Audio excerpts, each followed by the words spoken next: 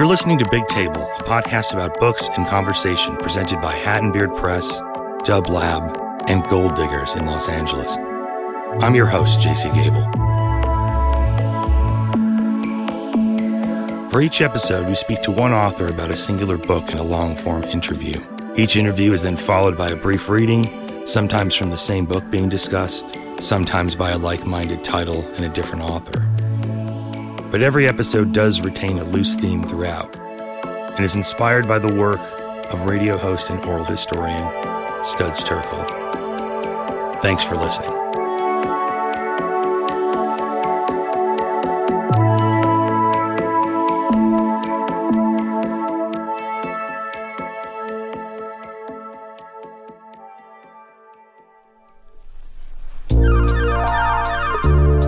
Eve Babitz is having a resurgence like never before. The 1960s, 70s it girl of LA's hip underground, Babitz began publishing books in the mid-70s. Her original voice, years before metafiction, helped define an era best summed up in her most accomplished work, Slow Days, Fast Company. Yet several years ago, all of Babitz's work was out of print, and Eve herself had retreated to her West Side condo, living her life since then as a recluse after a freak accident in the 1990s left her with severe burns throughout her body. But thanks to the literary detective work of the writer Lillian Nolik, Eve is now being celebrated by several younger generations of women. And Nolik published a seminal piece in Vanity Fair magazine several years back about Babitz, which has since been expanded into a book-length biography of sorts entitled Hollywood's Eve, published by Scribner's. This Vanity Fair piece kicked off the unofficial second coming of Eve. Here's Lillian Nolik. So the very first piece I did for Vanity Fair was on Eve, and you know, when you have like a magazine behind you, people will talk to you. I guess like my own feeling on those kind of womb to tomb biographies, kind of traditional biographies, yes, of course we need those. I guess I have this problem with objectivity. I mean, I always think it's a pose. You know, why would I be moved to spend 5 or 6 years of my life on a subject that I was neutral about? And I just feel like I sort of, with the Eve book, you know, I kind of copped to my subjectivity from the start. And I also think, by the way, like subjectivity, to me, like a cold-eyed subjectivity is what you need, I think, to write a good book. You know, I'm extremely tough on Eve. It's not like the fact that I love her work means I'm going to be soft on her. No, I liked how you kind of came out and said the novels aren't that great. And I've been reading the stuff. Failures. You know, after I read your book, I started going through, and it's funny. I completely agree with you that Slow Days, Fast Company is the best. Evie, kind of with that book, created a form. You know, it allowed her to express herself. You know, to express her sensibility and her style. And I felt that when she would do those novels, which I think she felt kind of maybe either pressure from her kind of publishing house, but I really just think it was internal. You know, serious writers wrote novels, but they just kind of were confining for her. And I just feel like they killed what was kind of wild and original about her work, whereas Slow Days, Fast Company, it's kind of short stories, it's kind of a novel. It's like a hybrid.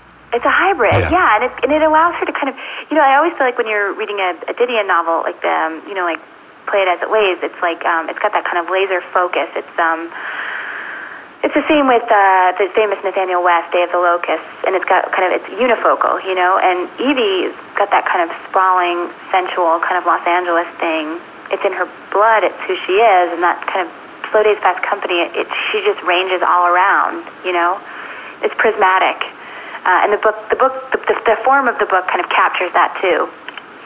There's a great quote Dave Hickey gives you where he says, you know, Eve only has one story to tell, but she tells it better than anybody else. And I feel like you're right. At a certain point, they were trying to shape her into something else that was maybe didn't ring as authentic as just her true voice. But, you know, you get into this in the book. Drugs played a role in that sort of disintegrating. Oh, yeah. Oh, totally. And actually, I don't even want to lay it off on her, on Knopf, because I suspect it was internal. You know, like when you were talking about Tom Wolfe, and he was great, but he has this, it's some essay he wrote, and I think it was probably for Esquire, where he talked about kind of how enormous, kind of psychologically, the novel loomed in the minds of writers at a certain kind of period, and Evie would have been right in that period, where it was this holy grail. And so I just felt, kind of to prove to herself, to prove to everyone else that she was a serious writer, she had to write novels, and it was kind of contrary to her nature. And it didn't work. That's my own feeling on it. How much do you think her lifestyle influenced some of those books? And do you think that, like, when she got clean, that like, it was hard to tap back into that because it was such a, I don't know what you'd call it, sort of like over-the-top hedonistic, live by the seat of your pants kind of life, that eventually that had to stop. And with that, she kind of becomes this recluse. Now, I know there was the accident with the cigar, but there was, some time in between that as well where she was sort of off the radar as well. How big of a role do you think that played? Whenever you talk to her, I mean, kind of the first word she uses to describe herself is groupie, right? She'll use that word, but groupie was just a role she played, and she was always inside that role and outside that role.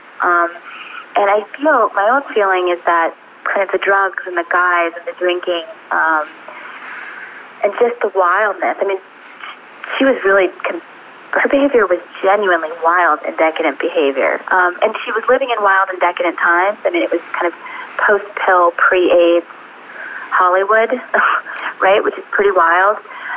But look, my own feeling is that she would have been behaving that way no matter what kind of decade she came of age in. She's a wild person. She really is. But I always felt that groupie and the drugs, that was kind of, it was her way of kind of exploring herself, exploring her times, exploring her place, and it was her way of pushing herself to extremes to kind of ignite her imagination or her artistry. Do you know what I'm saying? I mean, she was always her own topic. So the books are all memoir. The books are all autobiography. There's a hipness and a wit there. So it's not like she's just some kind of accidental kind of bystander. She kind of happens to wander into the frame. She was like a major part of all these scenes. I mean, I consider her kind of the queen of non-Hollywood Hollywood. In getting this story published, it really did lead to her resurgence and all this stuff coming back out. That must have been sort of the most gratifying thing, that your writing led to, maybe not the linchpin, but I'm sure that was propelled some of it. Look, the timing kind of can't be ignored. So the piece comes out, and then 10 months or a year later, the books get reissued. And it's funny because it's like I always feel like I sound like an egomaniac when I say that's what started it. But it is. I mean, but like that it kind of got the Eve ball rolling. And I always say, look, Eve's work is so good. Her story, meaning her personal story, is so compelling that all of this would have happened for her. No question. I mean, no question. It's just, it probably would have happened after she died. And other people had tried to do it before me, and it was people who had real position, trying to kind of relaunch Eve or turn Eve into a thing, because she really wasn't one when she was writing. She kind of never broke through. She was always kind of a small cult. But I was just so obsessive, and I really had nothing else going on. And I mean, I chased her. It was really insane. I mean, I chased her for years. I mean, I was writing her letters, all that. And when I kind of couldn't get anywhere with her, I made friends with her sister. Got very close with her cousin, Julian Wasser, who took the naked photo of her with Duchamp. I became close with Julian, several of her ex-boyfriends. I mean, I just stalked and stalked and stalked, and then finally she got curious, and she told Paul Rushe, Ed's brother. Ed had been Eve's boyfriend first, but then Paul was kind of her serious boyfriend. For about 20 or 30 years, she told Paul I could take her to lunch, and that's kind of what started it off. And then she would take all my phone calls. But I mean, it was deranged. I mean, I just had I was professionally frustrated and all that stuff, so I could be that obsessive. I mean, if this was happening now, I never would do it. And and I just felt, I was sure she was a genius. I was sure she was undiscovered, all of that kind of thing. But I also had kind of the time and the frustration to do it. You know what I'm saying?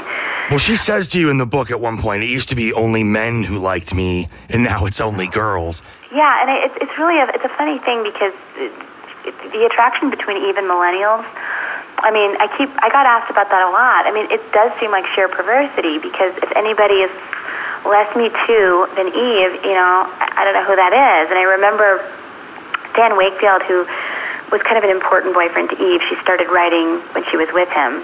And he was this big writer in the 70s. He was very close with Joan Didion. I remember calling Dan, and we were on the phone, and we'd known each other now for a couple of years because of Eve, and I told him that she was so big with young women. And he said, "You mean the Me Too girls?" And I said, "Yeah." And he said, "But the only time Eve ever said Me Too was when she wanted what you had, when she wanted to sleep with your guy or she wanted your drugs, So it's like totally counterintuitive, but somehow kind of Eve's kind of struck a chord with this generation. It's wild.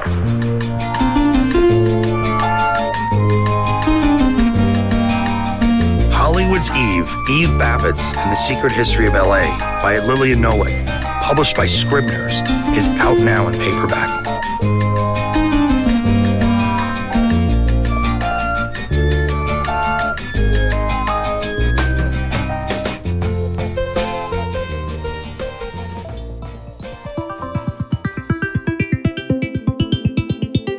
This episode's reading features Molly Lambert reading from her introduction in the latest collection of the up until now unpublished work by Eve entitled I Used to Be Charming, published by the New York Review Classics series.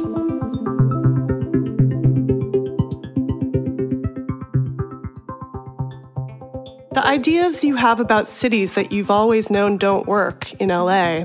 Once you toss those aside, you'll be much better off, she writes in My God, Eve, How Can You Live Here?, explaining the whole city in one elegant swoop.